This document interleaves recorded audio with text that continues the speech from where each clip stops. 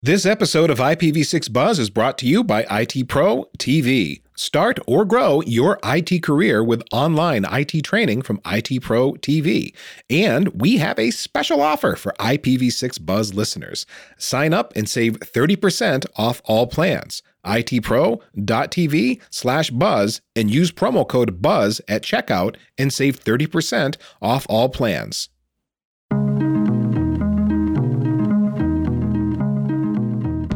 Welcome to the IPv6 Buzz podcast, where we dare to dive into the 128-bit address space wormhole.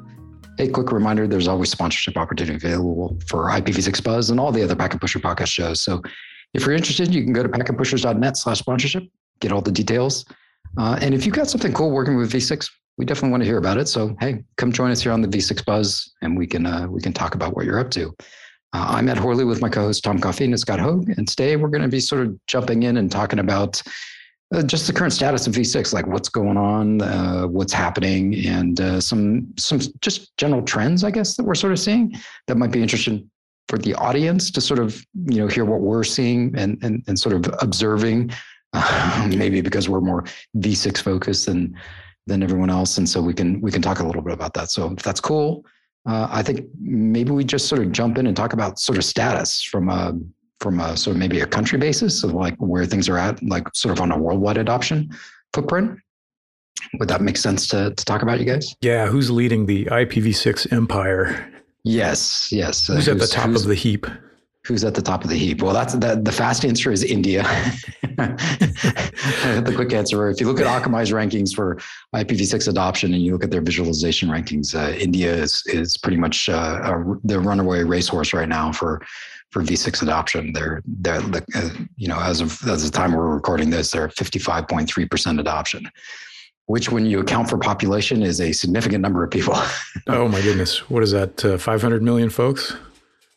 Yeah. I don't know what somewhere in that ballpark. I think there's maybe 1 billion people in India in that range. Yeah. So it's a pretty big number. 500 million happy IPv6 users.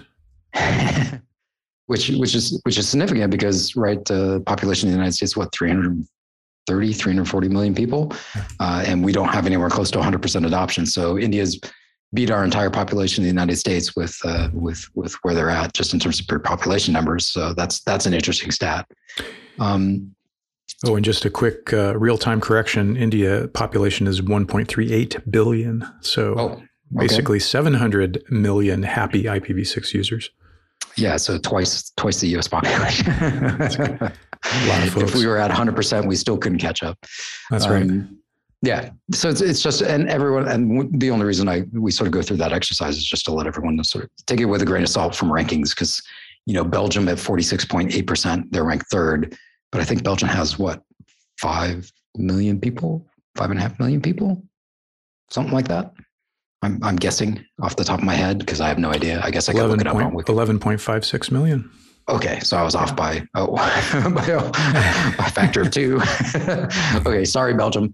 But either way, so their total number is at 46%, which means they have about 5 million people on IPv6. That's right. And I guess do we talk a little bit about why those numbers are where they're at? I mean, like with India, is it how many providers are really responsible for that level of traffic? Is it, maybe one plus another one that's a fraction of that size? I don't know if it's. Yeah, that's probably the case in India because that's really the, at least in their use case, because of a new mobile provider that came online several years ago, Reliance Jio, right? Mm-hmm. It was really, and they had no choice. They were deploying an all IPv6 network because it wasn't like IPv4 was an option. Right, because they were a brand new provider, brand new mobile provider. So they just went V6 straight from day one. They were super competitive on pricing, and just got adopted like crazy by when you're the price competitive leader, you're going to gain a lot of customers, and that's exactly what they did. Yeah, and so maybe that's a little bit service characteristically different than Belgium, where there's more actual broadband to the home. Of course, I think it's still probably a fraction of what the total mobile connectivity to IPv6 is, but it does account for more than, say, in India. Yeah. Well, I mean, it's, if you look at the top five listings, just for folks, the current, at least time we're recording for Akamai, they're listing India is number 1 at roughly 55%. Malaysia is number 2 at 48%, which sort of surprised me. Belgium at 46.8%, Saudi Arabia at 45.2%, and then finally Germany at 44.9%, basically 45%. And this would not be the normal, if you asked me a decade ago, I would not be listing, I don't think, well, maybe Belgium. Mm-hmm. But outside of that, I don't think I would be listing anyone. And the reason we know Belgium is doing a bunch of the work is because of some of the folks that we actually know in the industry. But outside of that, I wouldn't have put Saudi or Germany or Malaysia on my even top 10 list probably at the time. Mm-hmm. I don't know if you guys feel the same way. Yeah, it's a little surprising. And you notice that, some of the folks that were roaring out of the gate early on, especially at the government level where there were mandates, and I think of like Singapore as an example, or mm-hmm. Peru in South America, 10 years ago, very early, aggressive government mandated approach. And I don't know that means that approach wasn't successful. It just got eclipsed, I think, by a lot of other countries where there is the opportunity for one provider, say like with a Reliance Jio, to just turn IPv6 on and then swamp the boat with IPv6 traffic, as it were. Yeah, it's sort of fascinating. The United States is ranked all the way down at 16th at 34.6%. And I find that an interesting number. Akamai clearly has a very different visibility map than maybe Google, because Google lists, the United States, what they see in the greater US in terms of traffic very differently than Akamai. So, whose numbers do you believe? I think Google reports somewhere around 46. It seems to fluctuate between like 45 to 50%, depending on what's going on and what day of the week you look. But it seems to be in that neighborhood versus the 34.6%. Yeah. It was trending over 50 over the holiday break. It bumped up over 50. Yeah. So, and that, of course, like we've always sort of considered that a big watershed for IPv6. So we can start calling IPv4 the legacy protocol. It's like, we'll call it that anyway, of course, but. Yeah, it's just sort of fascinating. I was surprised that Mexico ranked so highly. They're up at 11 at 39.1%, which is fantastic to see. That sort of growth within areas that just a few years ago had little to none. Yeah, in terms of traffic. Exactly, and another country in that category would be Brazil, and they've really surged ahead. But, even just like 7 or 8 years ago, there was a lot of resistance from service providers there that were going to try to just really retrench with CGNAT and just try to go that route. And right. So they definitely turned things around. Yeah, it's a fun exercise to do. We'll provide the links for the data that we're looking at in the show notes. So if folks want to go check that out. And there's stapled long-term investment countries in here too. Ranked 9th is Japan. Japan, for instance, Japan's been working on V6 for as long as I can remember being involved with V6. They were some of the earliest adopters of V6 technology, sort of across the industry. And I think that's, but they just had slow, steady growth. They're 40.5%. And, I imagine their trend will just sort of continue to climb that way. Yeah, and they've always had a sort of unique and challenging regulatory framework there that I think makes it difficult for. It's not like they can have just one provider that turns it on, and there's this huge surge in numbers because of the way they have things broken out in terms of service provider lines of demarcation and who can control and own what services and where that ends. Yeah. It's like and really how they work with each other too. They have requirements that everyone sort of has to lift at the same time, right? Yeah. So there's a lot of fragmentation there that, you're right. It was very much an early success story. And that was partly why that was possible initially, because everything was so segmented, and it was like, we can just take this segment and enable IPv6. But then over the long term, it's like, well, it ends up being a bit of a walled garden or multiple walled gardens where, V6 is running here, but can't really be turned up over here. Yeah, and the one of the ones that did surprise me is the 6th slot, which is Vietnam.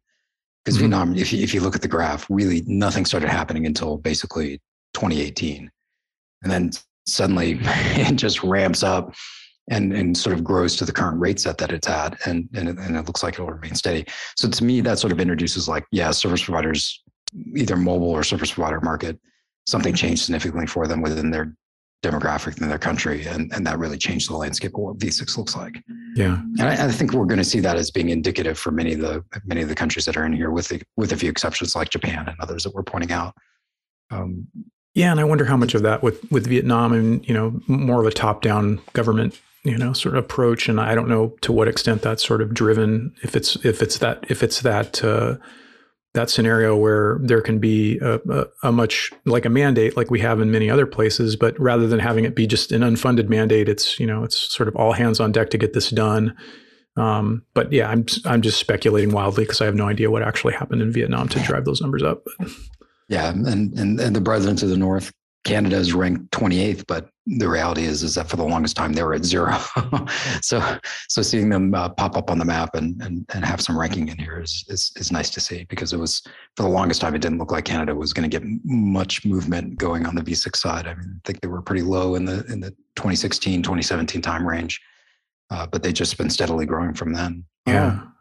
Could be countries that have service, a smaller set of service providers that are more ubiquitous across that country. Once they, get their core upgraded, then maybe they have a bunch of edge equipment. They have DSLAMs, CMTSs to upgrade. Once they do that, once they test it, then it's like, boom, light up all of the CPEs right away. Mm-hmm. So it has a more dramatic shift for a country that has fewer service providers, or maybe only one dominant one, and then turns up all the CP over a short period of time, a weekend or something. Yeah. But there was a lot of prep work that went into flipping that switch. And we've talked about that tipping point effect, of IPv6. As soon as you enable it, you don't realize how many Quad A records you're serving up in DNS and how much V6 services are out there on the internet. Mm-hmm. Boom, as soon as you V6 enable the end users, traffic immediately jumps. Yeah. Well, a great example of that is go look at ranking number 27, which is Guadalupe. Literally August 9th, 2019, it goes from 0 to 22.4%. Yeah. It's literally one day on the graph. And Montserrat, in the same region in the Caribbean. Yeah, very similar. So I think we're going to see more of that related stuff, and I think this is good. I mean, it's useful to sort of understand that there can be impacts like this in the industry, right? In terms of changes for adoption, that a single carrier, single provider, or a single service can dramatically change the landscape about what's going on. And I don't think that's a negative at all. No, not at all. And just a quick shout out to the folks in the Caribbean Network Operator Group, and I mean, they've definitely been on the ball as far as like really trying to push IPv6 and get it moved forward. And it looks like that's really paying off.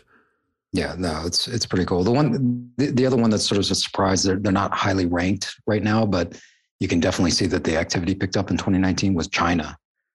China traditionally was pretty much a 0 landscape for V6. That we know they were running a ton of stuff internally, but in terms of public announcements, right, it was very, very, very, very small. Insignificant, but they're at 23.9%, almost 24%, which when you look at the population of China, right, it's another one of those, like when you're looking at the percent adoption and does that translate to a percentage of population, there's not a good correlation around it. I mean, you could do swag numbers, but the numerator is just so large to begin with. So right, exactly. So that's the impact on there. But I think I think the rankings are fun, and they seem to be changing a lot more rapidly than they did maybe 5-6 years ago. It seems to be that the ranking order seems to be changing around quite a bit more. I've seen changes month to month now that are pretty dramatic in terms of where people are at. So I think there's a lot of V6 adoption and change that's happening in the landscape overall. And are we likely to see that continue in 2022, or maybe? I certainly hope so. Yeah. I think we're going to see more and more countries that are that V6. Well, for very pragmatic reasons, like they don't have any V4 and they're not going to spend the ridiculous amount of money that is currently being asked for V4, public V4 resources. Like that it's just a waste of government money to be spending. Government or business money to be spending on V4 resources when you can get V6 at a very cost-effective rate. So I just see that expand. And it's almost a banal observation at this late date, but the fact that, it really is about mobile infrastructure, right? I mean, back in the day, it was a lot more wired line. And of course, as Scott just mentioned, it takes time. You have to have CPE that supports it. And there's churn that, it takes time to get all the old CPE out and the new CPE in that's going to support IPv6 effectively. But with mobile devices and the turnover there, it's much easier and faster to just scale out what's essentially a greenfield IPv6 network at the national scale, and in many cases. So maybe we'll see even more of that in 2022. That trend will continue. Yeah, no, that makes sense. And even little New Zealand has got an adoption rate of 22.2% on the far edge of the planet there. The mighty Kiwis. It's very similar to Australia's adoption, which doesn't surprise me. I think they share some of the same carriers and backhaul infrastructure. Well, I think I saw an announcement earlier this week. There's an Aussie provider that's going IPv6 only. They made that announcement. I can't remember who it was off the top of my head, but okay, Docomo, I think. I'm not sure if I'm saying that right, but yeah, very cool. Well, and Google's got a whole different set of stats, and India is still leading the pack at 63.5%. So they're still storming ahead of everyone else, sort of due to their adoption. But you can look at similar numbers there, and they've got a nice wall graph, and you can take a look at, if you want to look at just Africa, for instance, you can look at what's going on just within Africa or North America or Central America. So it's pretty useful in terms of sort of seeing where they're seeing data coming into their networks. Yeah, sort of who's leading in the continent. So like with Africa, I believe I want to say it's Gabon, which is, I have no idea what the context is there, but they're within the top 100 on Akamai's list. Yeah, and they show up in the Google rankings too. They're at 23.4% for the Google rankings. Yeah, so clearly they're getting a set of activity, happening there. I guess even the Congo has stuff close by the Congo. So there's definitely some infrastructure stuff going on there. Shared infrastructure or something going on there that might be doing that. Anyway, I just thought it was. I just think it's interesting sort of talking through that. I interrupt the podcast today for a quick word from our sponsor, IT Pro TV. Do you remember the ransomware attack on the gas pipeline from last year? That is an example of how cybersecurity professionals are in demand. There are more than 500,000 open cybersecurity roles, and you can become a cybersecurity professional with some online training. It's never too late to start a new career in IT or move up the ladder, and IT Pro TV, today's sponsor, has you covered. From CompTIA and Cisco to EC Council and Microsoft. IT Pro TV is offering more than 5,800 hours of on-demand training, and they teach it with engaging hosts. They present information in a talk show format, so it's not boring. They're live every day if you like live content, and the shows that they record each day, those go studio to web in 24 hours. The courses are conveniently listed by category, certification, and job role, and you can stream IT Pro TV's courses live or on demand worldwide via really any platform you want: Roku, Apple TV, PC, or their iOS or Android apps. Learn IT, pass your certs, and get a great job with IT Pro TV. Visit itpro.tv/buzz for 30% off all plans and use promo code BUZZ at checkout. That's itpro.tv/buzz and use promo code BUZZ at checkout. One more time, itpro.tv/buzz and use promo code BUZZ at checkout to save 30% off all plans. And now back to the podcast. We can't take the statistics too seriously. Yeah. Because they're each statistic company or view that you may look at that we're citing here, well, they can change day to day due to the enterprise effect. And that could be 5, 10 plus or minus percent, depending on the enterprise effect. And we've talked about that in other shows and in articles. But also, the statistic that you're looking at, you have to consider, well, how was it captured? And from what perspective or knothole of the internet was it gathered from? Akamai, looks from their perspective. Google's stats are from their perspective. If you look at a Facebook stats, they're going to be from their, content provider perspective. And so they vary. They're not going to be identical. Yeah. Well, and what are they measuring? Are they measuring prefixes? Are they measuring transit routes? Are they measuring web content? Are they measuring users? Like what is it just packets? Right? Like, what are they actually measuring? And that's part of the challenge too. It's like, what does that number really mean? Yeah, they could be gleaning client IP addresses, source addresses of users reaching a web server. You could also just look at unique source addresses captured in NetFlow data. Right. You could look at connections, or you could look at bytes, or raw octets of traffic. So maybe you reflect one country as having a higher volume of traffic when it's a smaller set of users, but they're doing more video. or it's just an enormous denial of service attack that's gone on for the entire year. That skews the result. We need to make our country stat look bigger. Let's hire a V6 capable DDoS service.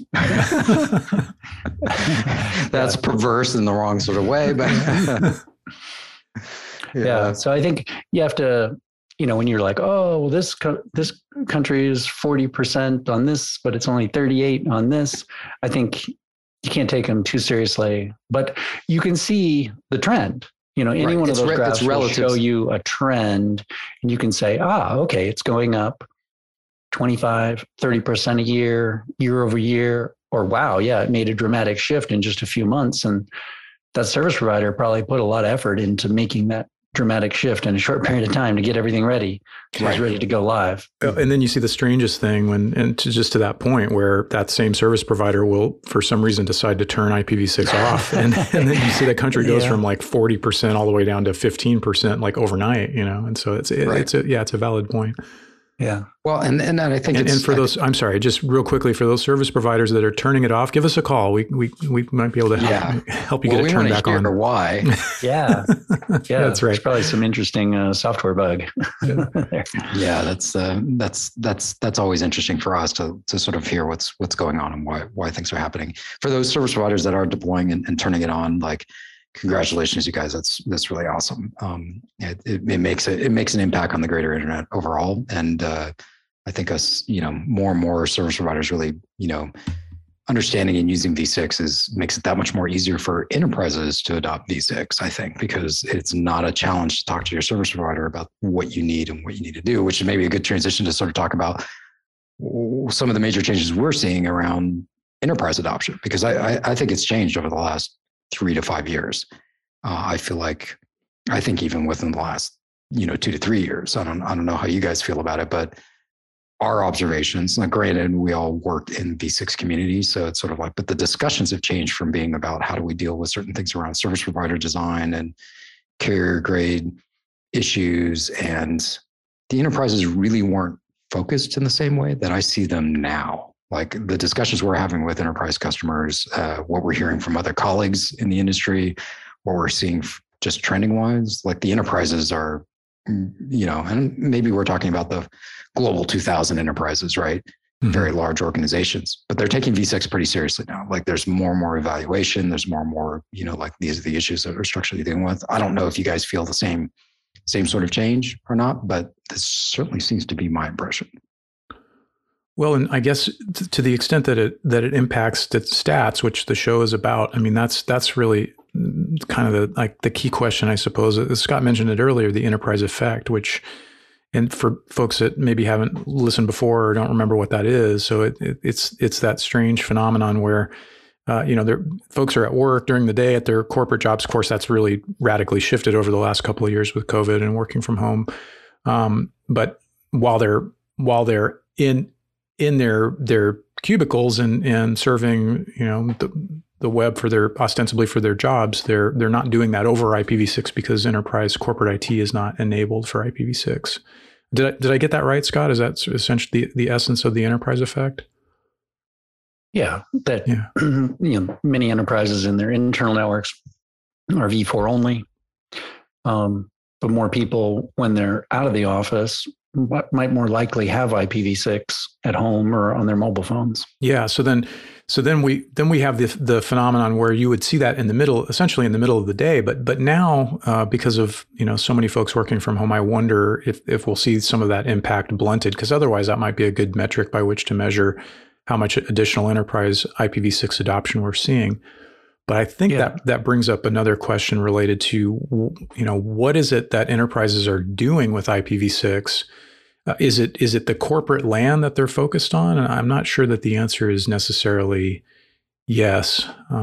They're probably working on the early stage, which is we need a presence, we needed some sort of connectivity at a base level. We probably need maybe a minimum start for a presence. Maybe we turn up our edge services to be able to communicate and do some work there, and have enough space to be able to sort of explore and sort of figure out what we need to do to transition. That's what I imagine that's, at least for those that are dipping their toes in the water and trying to figure that stuff out. I think that's probably where they're at. Yeah, I wrote an article last year on kind of the enterprise effect and the COVID effect.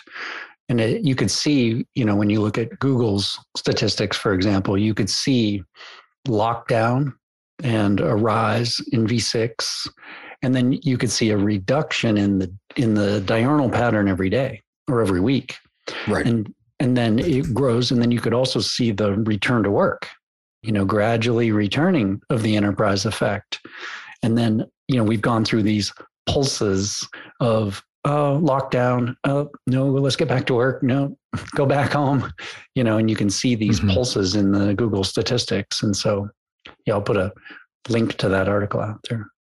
It's just a sort of a feeling in terms of where, just industry trend wise, what seems to be going on. I'm not saying it's a hard and fast rule about things, but I guess maybe that bubbles up the question about why do we think things are changing at any level?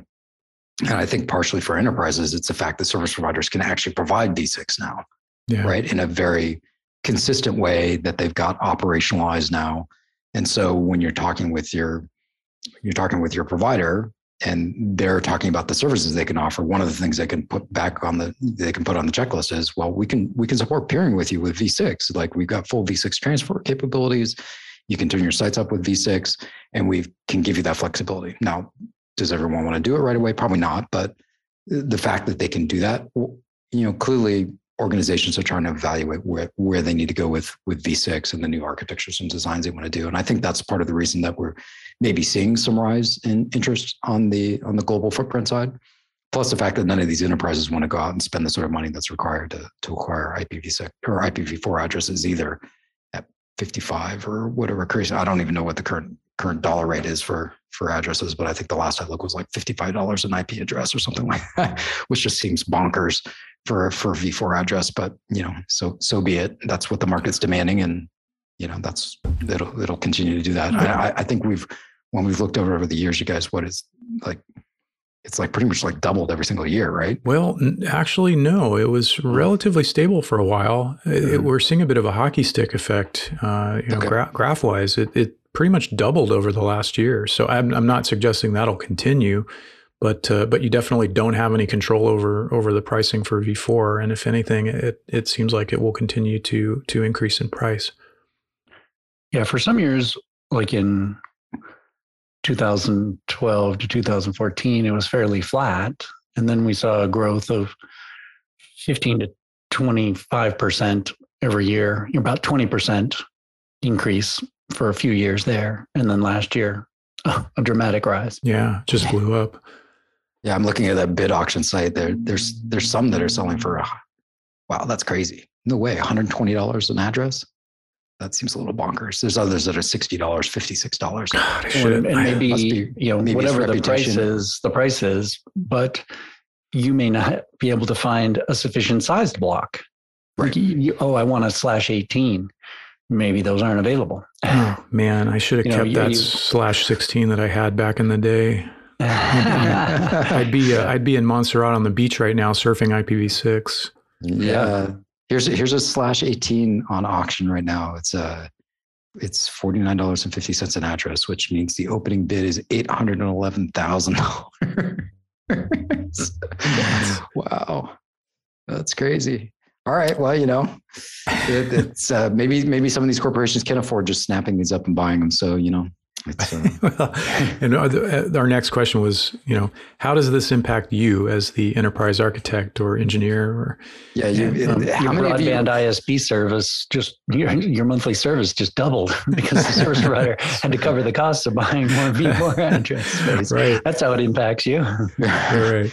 It's either that, or maybe you're one of the lucky, really old network operators who originally registered with ARN and put the address block in your name alone and not the company's name. And now you can go ask for a lot of money to get retain the address space. I don't know. It could impact you as service providers change their policies on getting a static V4 address for certain, business class of services for branch offices. Maybe you want to roll out a SD-WAN project, but you need a static, non-changing address to terminate your LAN-to-LAN, site-to-site VPN tunnels on. Mm-hmm. Now you can't get that address from the service provider. Or you have to pay a crazy amount of money for it, right? Yeah, it increases, or you have to then go up to a higher class of service, to get a non-changing address, instead of using a residential service or a cheaper broadband service. Now you have to go up to a more premium business class of service. And so many enterprises are considering or actually enacting the move into the cloud space and basically dealing with the economics of where V4 pricing is at today and how some of that is due to cloud providers going out and snapping up as much IPv4 address space as they can.